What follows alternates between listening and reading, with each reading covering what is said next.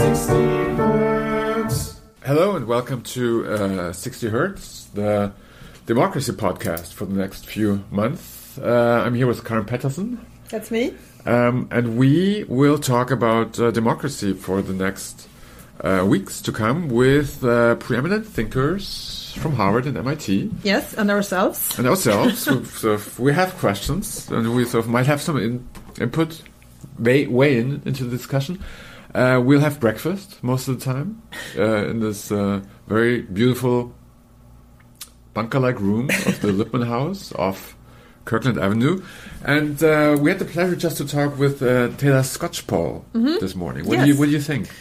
Well, just to tell our listeners who she is, she's a professor in sociology, I think, and political science at Harvard. She's this grand old lady of political science, one of them in the US, and she has done a lot of research on money in politics, on institutions, the role of the state. And she I kind of loved her. I loved talking to her. I knew that before. Yeah, so she's not the visionary type, perhaps. We'll have that next week. Yeah, I think. So she's very much here now. I think she's interesting because she thinks a lot about how to use existing organizations, existing structures for change. She's not, she says you have to win elections to... Still, she seemed torn. Yeah, she seemed very torn. Yeah, it was an interest. She was going back and forth. Yeah, so she said that it's not economy, but immigration, and that's the key question that you sort of struggle with. Yeah, I don't really agree with that, but I agree with a lot of the other things she said. But it was nice, as she said, that she's an American patriot. Yeah. Which I can relate to, because she believes so much in not only the sort of the meaning and the message of this country, but the very sort of work of this. Yeah, exactly. And it's interesting to hear someone who is so pessimistic about Donald Trump and who is so fearful of him, but still be trying to believe in the American people or the counterforces to this in this political moment. And she was kind of struggling with that, I think. So, but you will have to listen. Yeah, let's make your own judgment. Let's listen into that. Welcome, Theda Skocpol, to the podcast. Thank you. Nice to be here. Should we start right at the beginning, right where we are? Okay. How did we get here? And I think the most pressing questions for any concerned observer: will the institutions hold in this country? In the United States? Yeah. I do think American institutions, if we mean by that not just governing institutions, political parties, but civil society, the media, will hold during this period. How we got here? Well, I've been studying the U.S. right for some time, and some years ago wrote a book with Vanessa Williamson, who's now at the Brookings Institution, on the Tea Party. Which erupted, as everybody will recall, right at the beginning of Barack Obama's presidency in 2008, when many commentators thought the Democrats were riding a wave of the future with young voters, minority voters, who are a rising proportion of the U.S. population, a lot of educated whites, particularly women. And that Tea Party was two prongs that were kind of going at the Republican Party at the time, which had just lost under John McCain, as well as opposing Democrats and Barack Obama. The top-down components were ultra-free market elites. Above all, as time passed, the growing Koch network around Charles and David Koch, which has created virtually a third political party to the far right, designed to pull the Republican Party in the United States toward anti-government, ultra-free market, anti-environmental and global warming regulations, dismantling social spending of the kind we have in this country, which is mainly focused on the elderly. And is certainly opposing Obama's new initiatives to tax the rich slightly more and pay for health care for lower-income people. Also to reform the immigration system in a way that would create a path to citizenship for some 11 million. They were opposed to all of that. Maybe the elite's not so opposed to the path for citizenship, but the bottom-up part of the Tea Party, which was really conservative activists who are angry at their own party as well as for the Democrats. For them, we learned in our interviews and observations the number one issue was fear of immigration, anger about immigration, and about the changing cultural and racial composition of the United States, and Obama symbolized that. Now, all of that played into the Republicans gaining ground during the aftermath of the Great Recession in the 2010 elections, coming closer in 2012, although they didn't win, making ground in the Congress, state legislatures. So they've really made a lot of gains as the party has moved to the far right. But by the time you go into the 2016 cycle, I mean, the Republican Party was in many ways kind of buffeted and hollowed out, and Donald Trump walked right into that gap. He defeated, as we know, 16 much more normal, I mean, in the sense of their careers, normal Republican candidates, most of them more normal, governors, senators.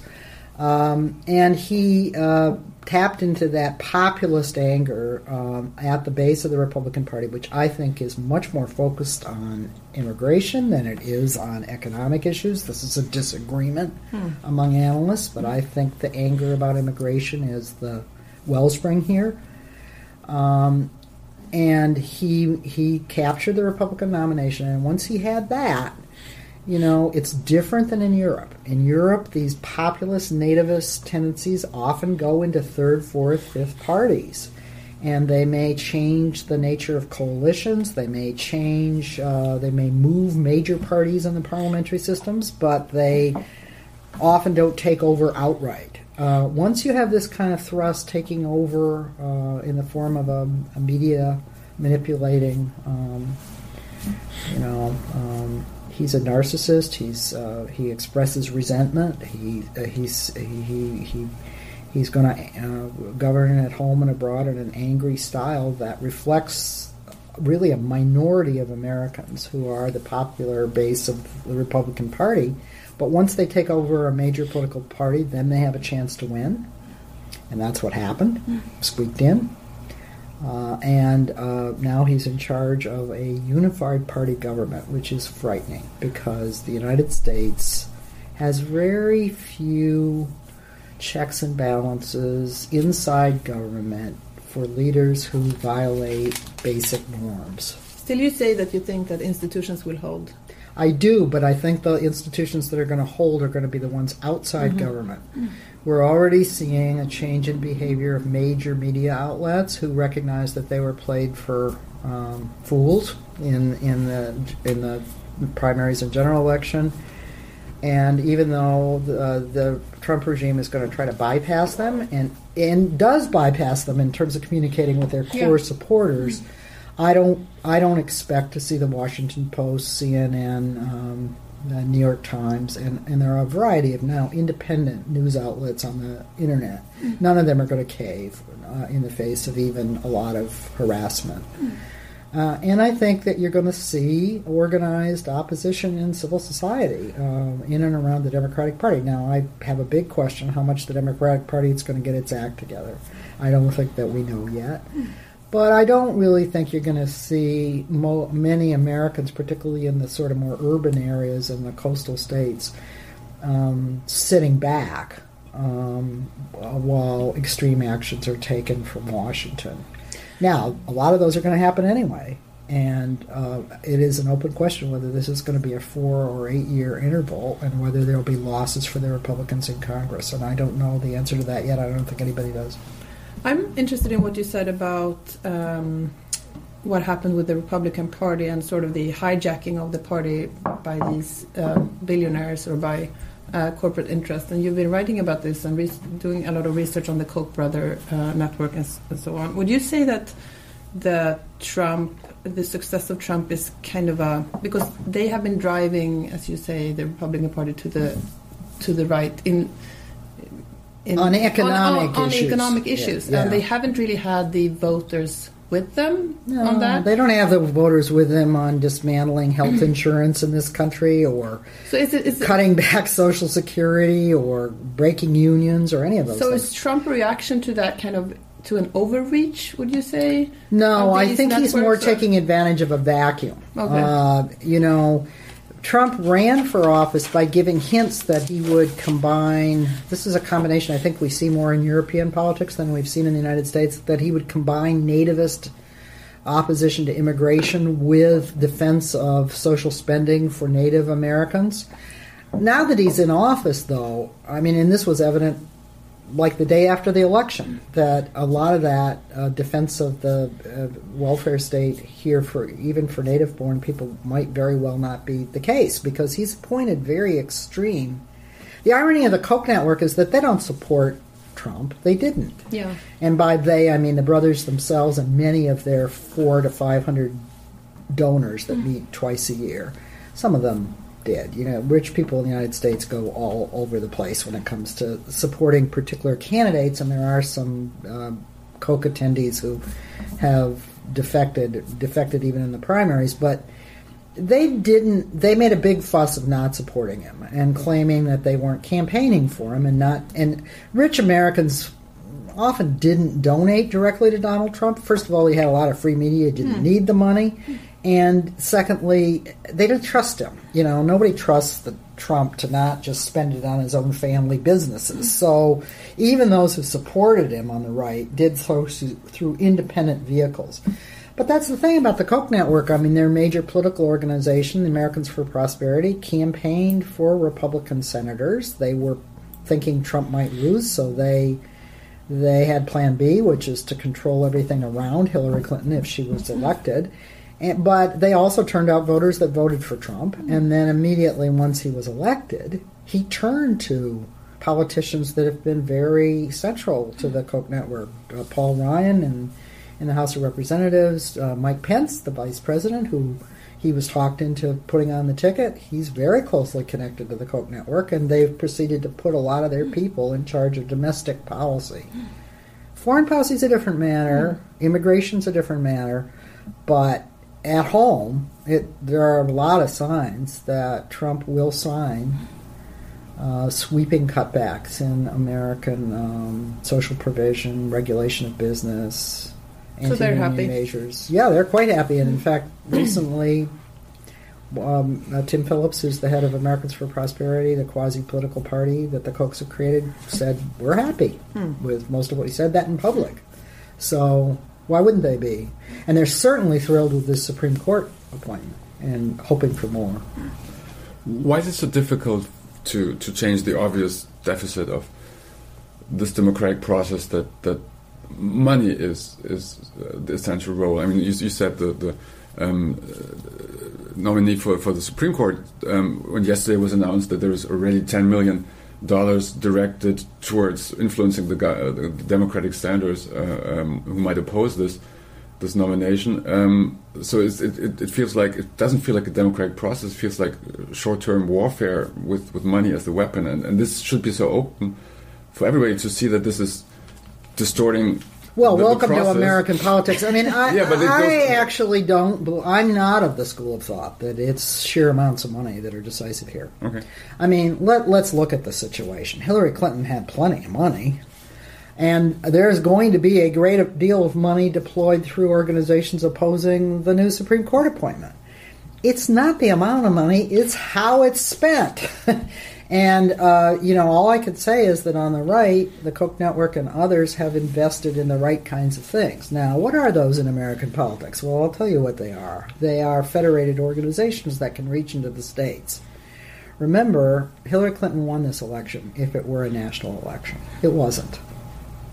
This is a federated polity in which you have to put together majorities in particular congressional districts and states, and you can eke out a win even without an overall majority if you get organized and contact voters in the right places. That's what the right has been doing, and they've been doing it for a long time. They have pre-existing federated organizations like the National Rifle Association. They have the Christian right, which really is where a lot of public life occurs in many parts of the United States. Just go visit. You'll see churches are the place where people assemble. And those churches have been cultivated and drawn into political networks over a very long period of time. For them, Christian right people understand that Donald Trump is personally no Christian, but they wanted that Supreme Court appointment. And then you've got the investments of the Koch network, which really our research shows started in 2004, so that's well before Citizens United. It's not about Citizens United. And they built up this federated organization, which is really kind of right alongside the Republican Party and able to pull it. Americans for Prosperity. And Citizens United, we should say, is the Supreme Court decision. And a lot of people on the left think that that decision opened the door to a change in American politics. I disagree with that. I think the big money in politics is not new in the United States. It always finds channels, and there's a lot of money on both sides. The question is how that money is deployed. And it has been deployed in very effective ways on the far right. So I'm interested in what you're saying because if you look at the struggle in politics as something between different interests clashing with each other, there used to be in this country as well as in Europe more power on the side of labor than there is now. Wow. So we have a situation where trade unions have been weakened, both because of change in economic structures and as an effect of political decisions, and you have this exploding inequality, which gives more money and more capital even to the corporate interests who are now. And very wealthy families, who are now building these political organizations successfully. Yeah. What's the way out of this? Well, that's a good question. And, because my analysis, and this is based on research, that I have research groups that do these things, is not simply pointing to the amounts of money given. Yeah. I do think that part of the answer has to be organization on the center left and maybe raising a lot of money from modest donors. There are no small donors in American politics. Small donors are people like me. They're professionals who give $100 or even $50 at a time, but do it repeatedly. But there is an organizational deficit now on the center left, and you pointed to one of the reasons: unions. Now, Europeans need to be aware that American unions have been weaker than European unions for a very long time. That's not new. Yeah. They peaked at a third of the labor force in 1955. So that's not much of a peak, and that's a long time ago. And even compared to Canada, it's much less unionized country. On the other hand, public sector unions in particular were pretty strong in the 1970s, 80s, into the 90s. And they had a real presence in states like Wisconsin and the Midwest. So that you didn't have just California and New York as bastions of liberalism. You could also count on organizations to get out messages, turn out voters, set agendas, influence legislators in both parties. And perhaps form opinion, I guess. Sure. Yeah. That's, in many ways, more important than simply what happens at the last minute in an election. And it's not coincidental that these organized right-wing networks, particularly the Koch network, went after the public sector unions. That was their number one priority. Our research shows that they organized in this American Prosperity Federation. They were in the upper Midwest, in Michigan and Wisconsin very early, certainly in states like North Carolina as well. And they made it a priority to go after the unions in the sense of passing laws. When Republicans got in, 2010, 11, they passed laws that made it impossible for public sector unions to collect dues and to bargain. And the effect of that has been to cause their membership to plummet and their political activism to go down. And we have real statistical models that show that even in taking into account partisanship and public opinion, these union things have been furthered by the activities of the organized right. So that set the stage for this election, and it wasn't setting the stage for Donald Trump. They didn't expect Donald Trump to be the one to come in and take advantage of that, but he did. So now you say the answer must be some organization. What kind of? There's going to have to be some kind of, I think it has to be through the Democratic Party itself, which means that the Democratic Party is going to have to reform itself and turn itself into more than just a conduit for checks. and just something that runs ads during elections. It's going to have more of an organized presence in a lot of local areas and states, and probably direct groups of volunteers as well as party officials are going to have build a presence.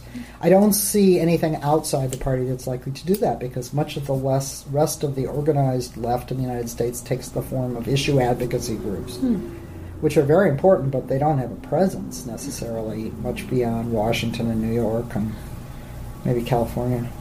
But you as an expert of the structure and history of the political body of this country, would you say that it's still working? There's been a lot of discussion about the Electoral College. You say the federal way this country is organized, which going back historically was always favoring the reactionary South, I guess, or the South to be more objective, or not, so for that matter. But also the two-party system, which you say this is in a way very much distorting the diversity of the There are voters. a lot of procedural reformers in the United States who want to pick some procedural thing, the Electoral College, I don't know, the way presidents are, any of these things, money in politics, and hope that those can be changed. Well, I don't know how they're going to be changed.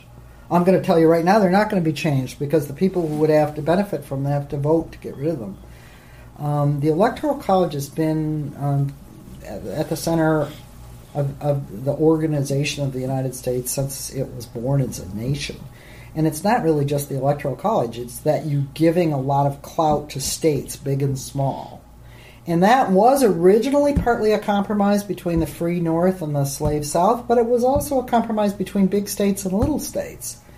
So you're going to get Delaware and Rhode Island and all these places to get rid of that? I don't think so, because it gives them more say in, say, the Congress. And but this is such an interesting question. So it's just not going to. You say change, and in a way, from what you got to play within the rules of the game as they exist. Yeah, but how can you change existing systems? That's the same question in Europe. So how do you adapt? Win elections. You win elections. Yeah, that's how you do it. You go out and you talk to voters in various places, and you get people registered to vote, and you get them to the polls, and you win elections. But I know it sounds really simple, but there are a lot of people on the American left who think, street demonstrations, lawsuits. But don't you have an idea? You win elections. Yeah, sure. But don't you have to have an idea of how do you want to use? If you, I agree with you on that. But I don't. The purpose of politics is not. I mean, the winning an election is the means, not the purpose. I mean, it's. Pretty important right now. No. I mean, if the Democrats don't start winning some elections pretty soon, this thing is going to lock in. But just to support George in his in his question, after you win elections, how would you want to change these institutions so they are stronger, and so that corporate interests cannot hijack them? In retrospect, I mean, during the moment when Barack Obama and the Democrats controlled 3 branches in Washington, they should have done more on the kinds of things that the right always does in the U.S. The right always goes after the organizational capacities of their opponents and seeks to build up their own organizational capacities. So, they should have they probably should have gotten rid of the filibuster, which they could have done, and pushed through some things that now... Can you explain to our audience why that is important?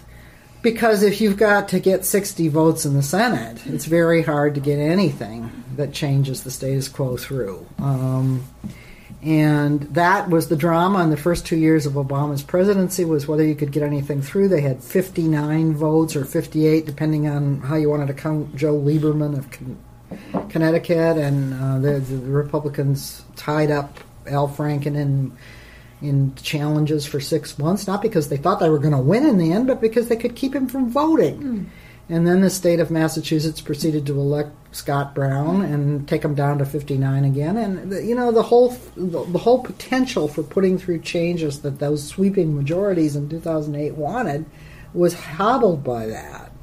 Now, I know why they didn't do it. They would have had trouble getting the support of some of the Democrats. The Democrats are a more diverse political coalition, not just ethnically, but also in terms of centrists, well, not exactly centrists, but moderate liberals and very liberal, people from different parts of the country who see politics differently. They aren't as unified as Republicans are.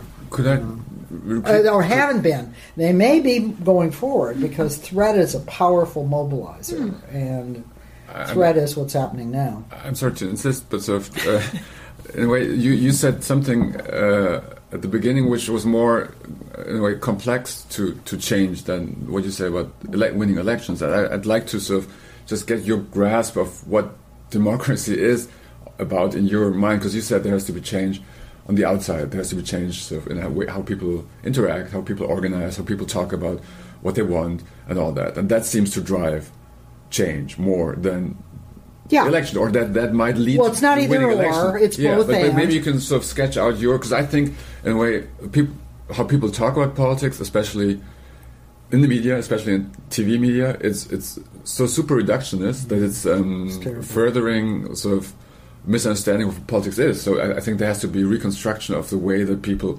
conceive of themselves as political animals, to use a antique term, but sort of to conceive of themselves as citizens. And I'm interested and to in some your degree view of that's going on. I mean, I think especially younger Americans are not doing things the old way.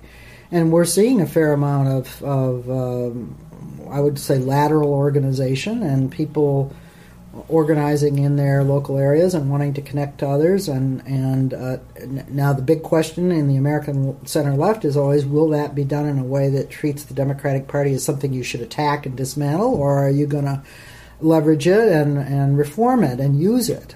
Certainly the right did just that. The Tea Partiers never tried to dismantle. They took advantage of and tried to change and use the Republican Party.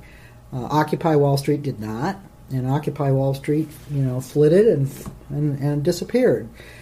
The big question now is whether these huge marches that we've seen, I don't really mean the ones about immigration, I mean the Women's March, which was huge and was all over the country. It wasn't just in the capital or just in the big cities. It was substantial numbers of people in small cities and in states across the country. Will those people then begin to organize outside the cities in their states? You don't really need a majority. You need a concerted small group of people who are prepared to speak up, who are prepared to offer interpretations. The Trump environment is going to be very rich for this because the man has promised things he is not going to deliver on, or he's going to deliver on disasters. I'm willing to make that kind of prediction. My sister lives in West Virginia. The people there are all convinced that Donald Trump is bringing back high-paying coal jobs. Well, not only is he not going to bring back high-paying coal jobs, which have been killed by deunionization, technological change, and natural gas, he's going to make life tougher there because anything he does to create a trade war is going to raise the prices at Walmart, where these very poor people go for their white people, not black people. And furthermore, there are no immigrants there to speak of, and these people are also going to be facing new privations once they cut back on the health insurance programs. So what Democrats and citizens groups who are opposed to Trump, who are not all Democrats, need to do is identify some of these issues that are very core to communities of various types. Healthcare cutbacks are a big one. And talk about those. Make visible what's happening or could happen.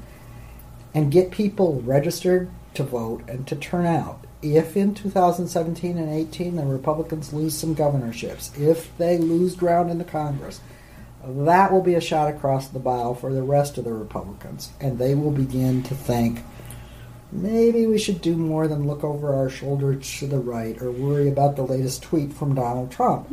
If that doesn't happen, though, Trump could easily cement himself in, especially if the economy does well. That's the big story. I think that's so interesting.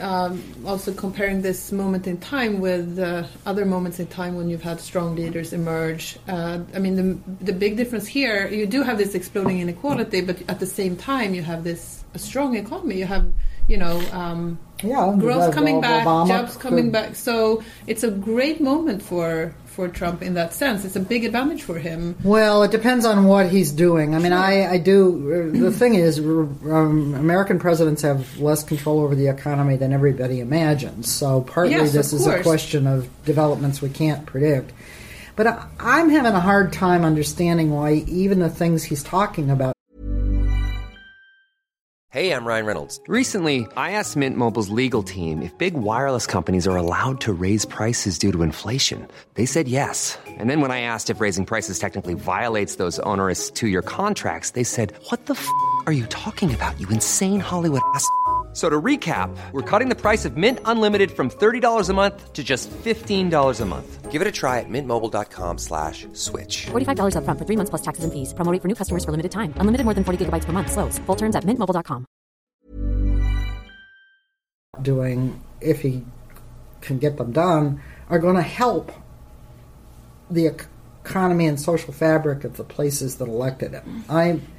I'm just, and I with some professors here, we've launched a new research project. We're going to track what happens in two Trump counties apiece in Pennsylvania, Ohio, Wisconsin, and North Carolina. So it's an open question, but if there are cutbacks in health insurance, that hits these places hard, just as hard, even harder than it does lower-income urban populations, because the healthcare, older white places have a lot of people who depend on federal subsidies of various kinds for their health insurance. Their hospitals may close if those subsidies are cut back. I don't know that Trump gets that. I don't know that he understands that his Republican allies in Congress want to make changes that are going to go right at his supporters. The coal jobs and the factory jobs are not coming back. Even an infrastructure bill, which he may get through Congress, or building the wall along the southern border. How is that going to build the economy in these depressed areas of Pennsylvania and Ohio and Michigan and Wisconsin? It's not. Because the infrastructure bill that's being talked about is a bunch of tax cuts. The one thing you can be sure is going to pass, and soon, is big tax cuts for the wealthiest Americans.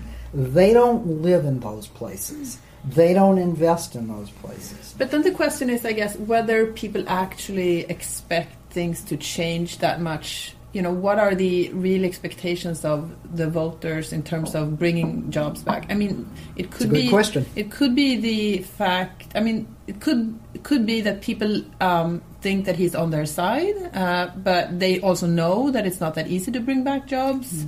So, and people aren't. I don't know. People are more rational, I think, in terms of how much they think politics can actually affect unemployment and jobs in the short term. So I don't know. I think there are very high expectations among some of his core supporters. Now, those expectations also center on him taking strong actions to exclude immigrants, which are largely symbolic for these folks, because the immigrants aren't where they are in most cases, although they are more places than you might think. I just don't know. That's why we're doing this research. We're interested in what people perceive, not just citizens, but also local leaders of key institutions, and how they interpret it. I do think it's a mistake to overestimate the voter support for Donald Trump. I mean, he squeaked in, and he squeaked in with a minority of voters. You could argue that all kinds of things, the Comey letter, the crazy lefties who voted for somebody else, of which there were plenty. These things made the difference. And a lot of the voters who voted for Trump told surveyors that they thought he wasn't really temperamentally qualified for the presidency. He's lost popularity since he was, which is a real trick. I mean, presidents don't usually lose popularity between the election and the inauguration, or in the week after the inauguration. So that signals that there are quite a few soft supporters who were voting against Hillary Clinton or who weren't voting and who have their doubts. Well, those doubts may very well be stoked. And for different groups of voters, it's going to be different things. Can I go back to something you said earlier, and you talked about we talked about institutions and that you still trust that they will hold, and you said that the media now plays an important role, and you mentioned how they had been. You said the media had been manipulated during the election campaign. Can you talk a little bit about that and how you think about that? Because we're journalists. He's a very, very savvy politician, Donald Trump. He understood from early on that if he just said one outrageous thing after another, he'd have the cameras on him all the time. And, a lot of people criticize Hillary Clinton for not having the right message. Well, no message that she tried to convey ever got across, except during the debates when her popularity went up. He just manipulated, particularly the television outlets, to just follow his every move. So what should journalists have done? What did they do? Well, the New York Times should be ashamed of itself. I mean, in my view, it one puff piece on anxieties in the Democratic Party or worries about Clinton emails after another, while a con man basically got very little sustained coverage for his most outrageous moves, and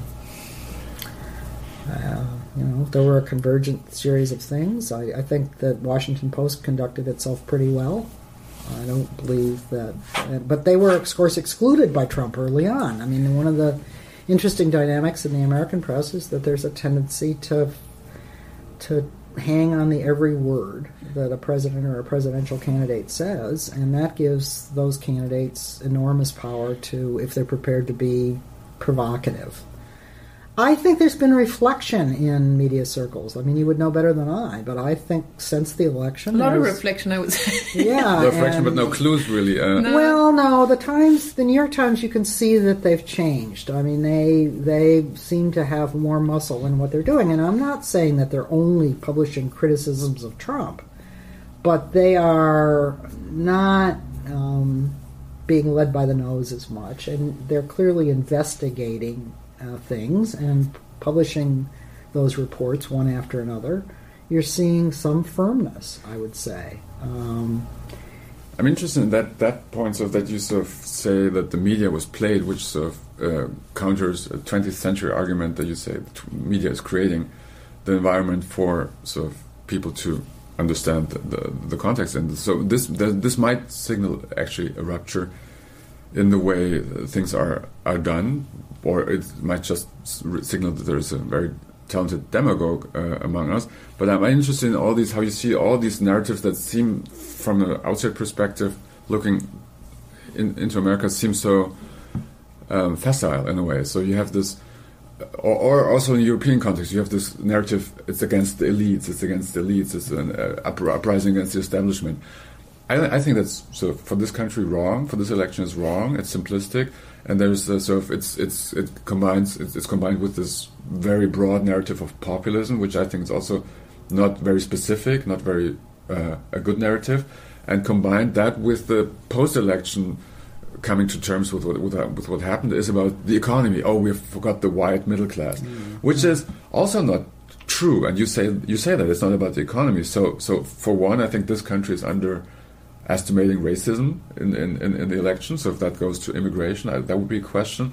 But the broader question is, how do you see these narratives? How are they constructed, or specifically populism and the white middle class? Are those sort of narratives that well, the idea that this was about the white working class is not just a media narrative; it's being pushed by the left as well. But would you agree that because a lot of people that I talk are offended by that, because it was never about the black middle class in the last 30 years either. Most of the working class in the United States is no longer white, so that there. But come on, Bernie Sanders pushed this. He's still pushing it. He shouldn't have. No, he shouldn't have. He bears some responsibility in all of this. I did spend some time looking closely at exactly what happened in the election, not because I think that's the main thing to be doing now, but I had promised to give a lecture a week after the election called Understanding Election 2016, so I had to. And I had been working on it all along. To me, the thing that really changed from earlier Republican versus Democratic presidential elections was that Trump piled up high margins in non-big city counties. Now, what that means is that it wasn't really a class thing. It was a community thing. Instead of losing, say, non-big city counties in Pennsylvania 60-40 the way Obama usually did, because it's not new for white middle-income people to go Republican. That's been happening for quite some time. Instead of losing by that margin, Hillary Clinton lost some of those counties 70-30, 80-20. What that means is that entire communities came to see themselves either in Donald Trump's message or in opposition to whatever they thought Hillary Clinton was standing for, and probably Barack Obama before that. Now, have those communities as communities suffered economically? Yes, they have. And they are also the site of increasing social disintegration. The drug problem is very bad in those areas. You just need to drive, which I do all the time. I drive beyond the liberal enclaves in which I live now. And you can see it. And that he tapped into that resentment. And it is partially racial. There's no question about it. But it's not only racial. And even the parts of it that are racial, I think, need to be understood. It's not so much that most people living in those areas, you can find some, almost neo-Nazi-like young men, but most people are not like that. And they are not necessarily rejecting of individual people. The immigrants that live in their midst, the Latinos they know, the occasional black person that they might know. It's that they perceive government, and I think this perception grew under Obama, as distributing largesse on city people, heavily minority, and neglecting them.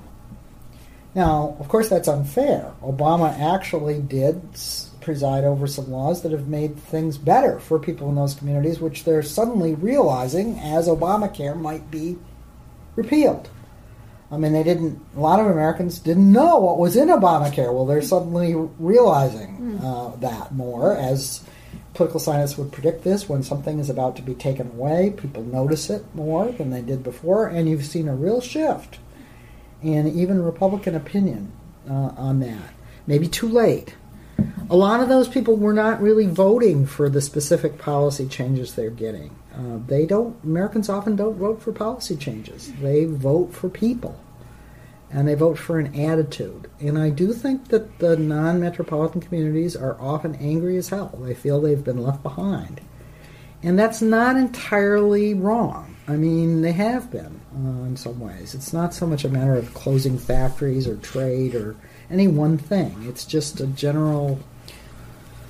So why don't you think that Bernie Sanders should have pushed that narrative that George is speaking about? He went on way too long about how Hillary Clinton was corrupt. The whole thing just looks ridiculous in reverse. I mean, it just looks ridiculous. A problem with some emails and a couple of speeches on Wall Street compared to what's happening now. I mean, so you mean that specifically the attacks on Clinton rather than the claim that the Democratic Party was corrupt? And he said he was speaking for the working class, but he didn't mostly get working class votes. Right. First of all, most working class people are not white, which you wouldn't know from listening to the debate. But even in states where in a few states where he had overwhelming margins, he had white, less educated white people voted for him. But in some of those states, they were voting for him as a proxy for voting for Trump. I mean, let's go into West Virginia, which I happen to know very well because my sister lives there, and they interviewed a lot of the people who voted for Trump versus Clinton in the primary, and they said they weren't voting for anybody who'd worked for that nigger, Hillary Clinton, race, and they were planning to vote for Trump in the general, which they did. And we know that if you go into neighboring Kentucky, where people in similar kinds of downscale communities where coal mining is gone long since and they're living in poverty, they can vote for none of the above. Well, they did vote for none of the above. And so Hillary Clinton carried Kentucky, barely. in the primary. So this tells you that, I'll tell you who voted for Bernie Sanders. Young college people. His contributors and his voters were overwhelming in college communities and in the most liberal parts. Which is the generation that was, I guess, most affected by this central historical event that led to this election result in this country, but also, I think, sort of upended a lot of balances in Europe. And I would sort of like to sort of talk about that and shift the view to and democracy. And they all took for granted that Hillary Clinton was going to win. Yeah, but she was... all took for granted, and a lot of them didn't vote. So there was the financial crisis. I don't agree that college students are the most affected by the...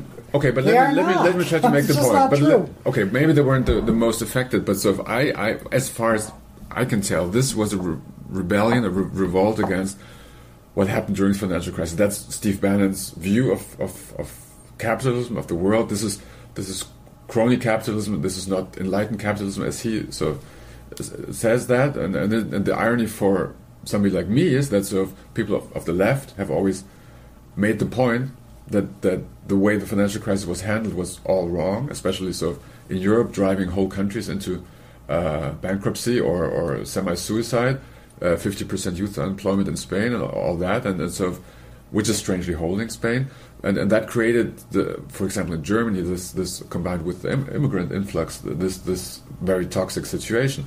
How on a and you say, well, it's the United States is not. The United States is not Germany.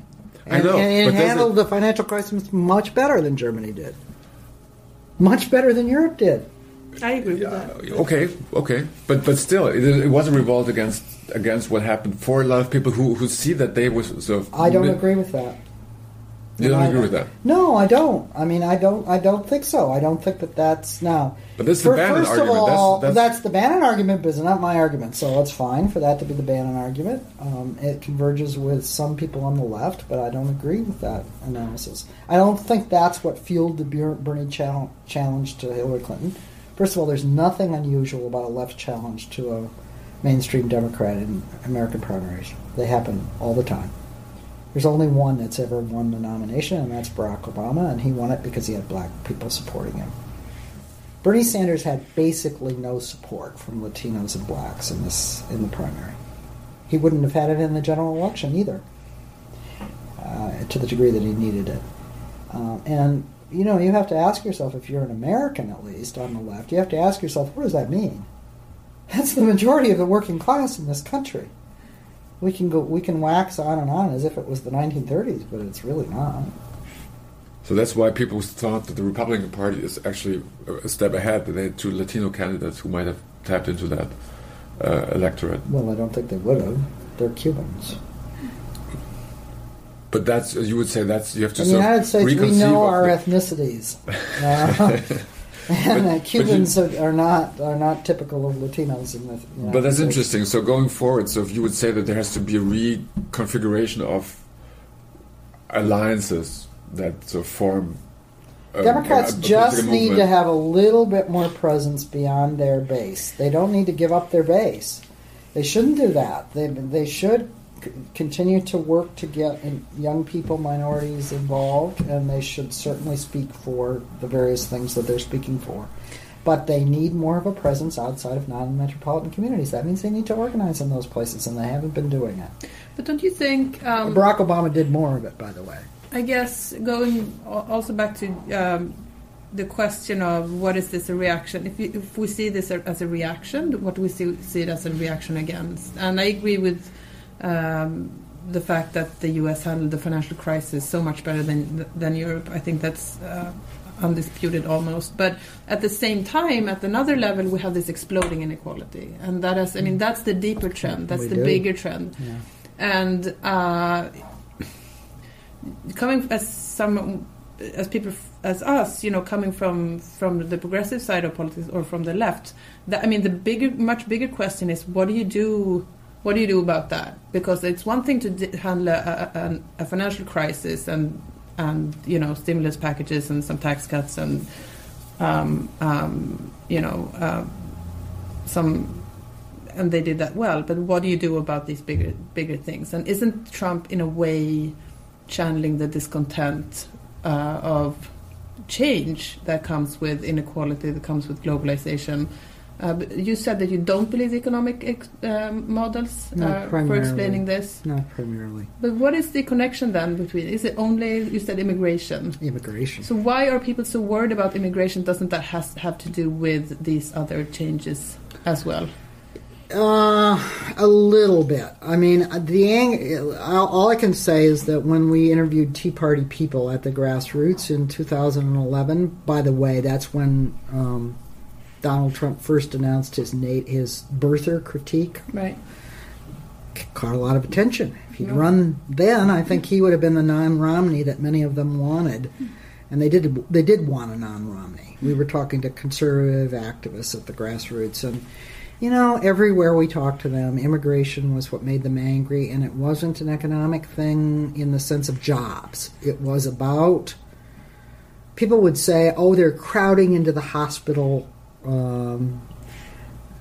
emergency rooms. They're forcing me to select English or Spanish on the phone. Their kids are in the schools. And if you go out into non-metropolitan America and you look, what you'll see is that in a lot of places, no doubt because of these crazy policies that have been followed by both parties for quite some time, industries and unions have collapsed. You have low-paying jobs only, or back-breaking jobs, and immigrant communities have come into these places all over the country. Yeah, but then there's a question of jobs. Insufficient numbers to make them wonderful political fodder, but not insufficient numbers to change the votes in a lot of these states. So jobs are part of it, but they are not the proximate cause. The proximate cause is a reaction against Obama as a black president.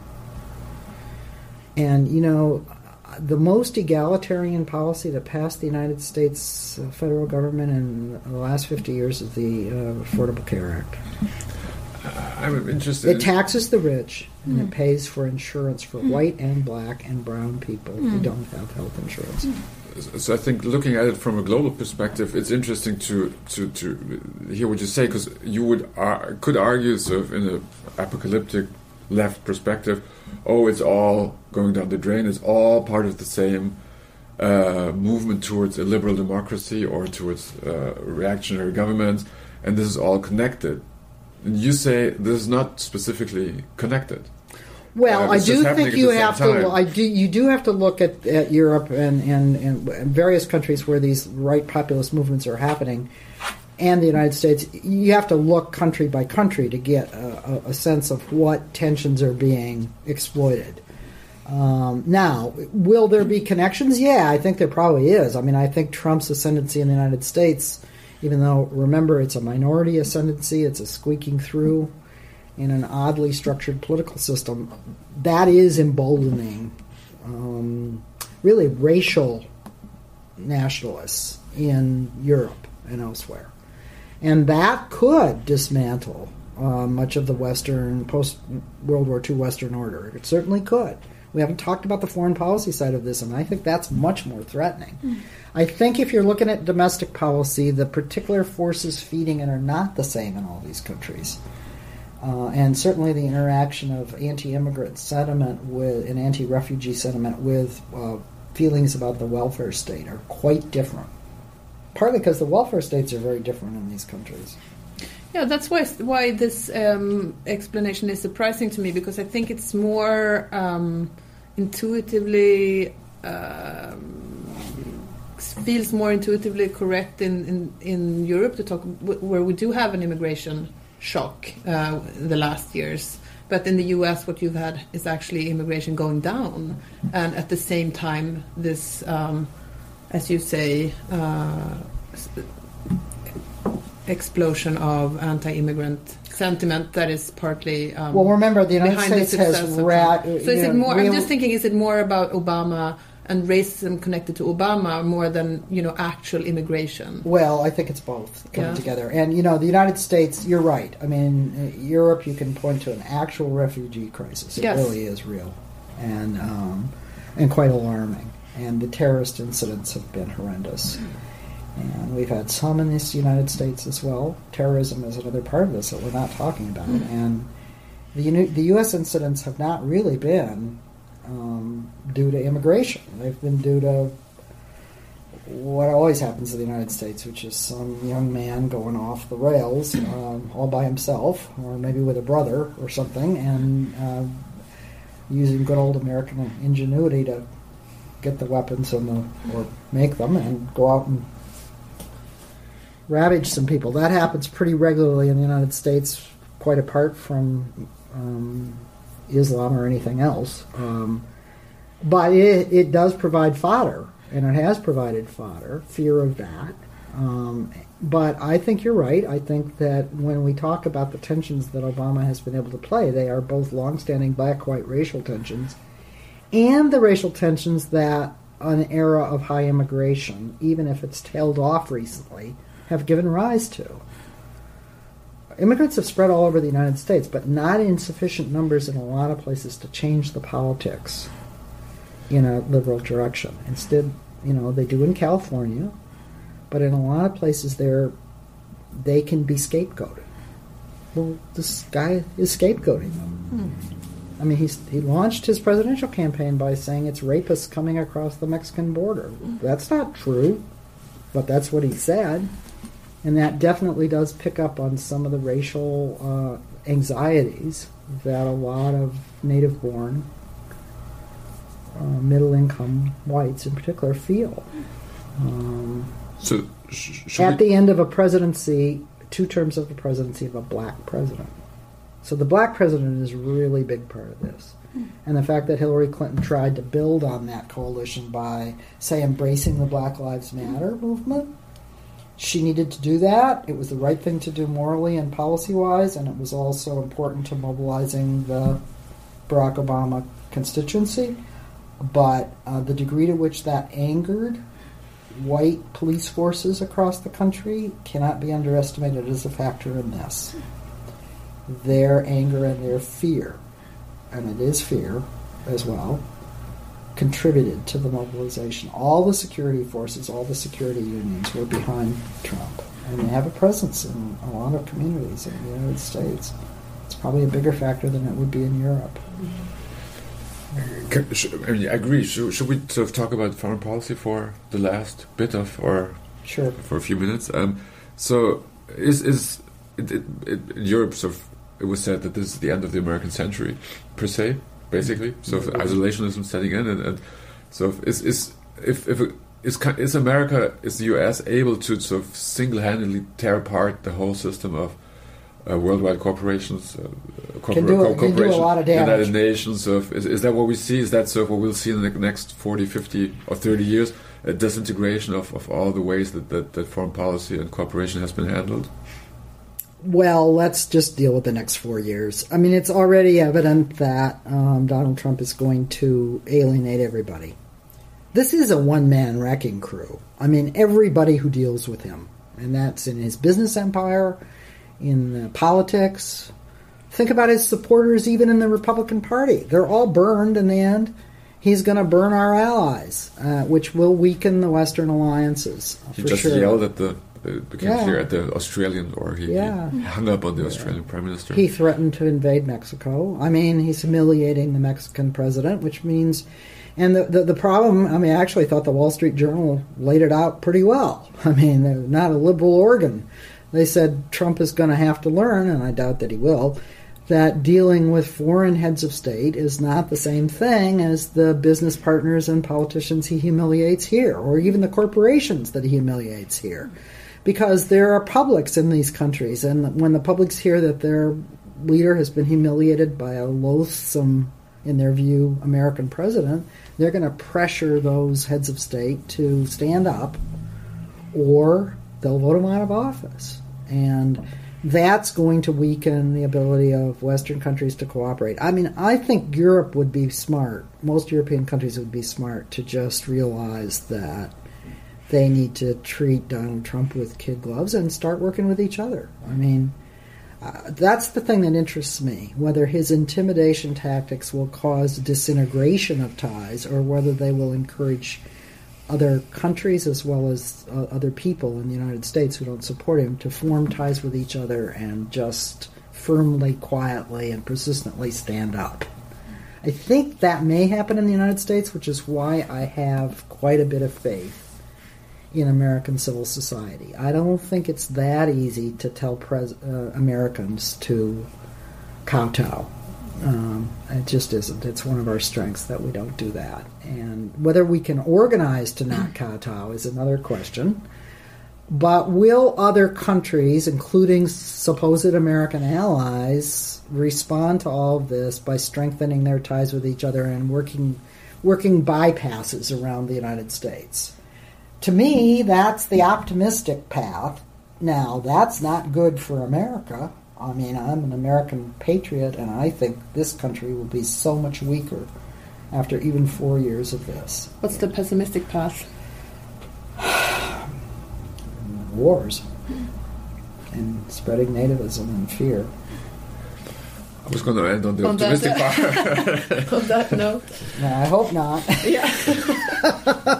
I mean, you know, if a war with Iran is not going to do anybody any good, but there are people around Donald Trump who want just exactly that. That's how it seems. Yeah.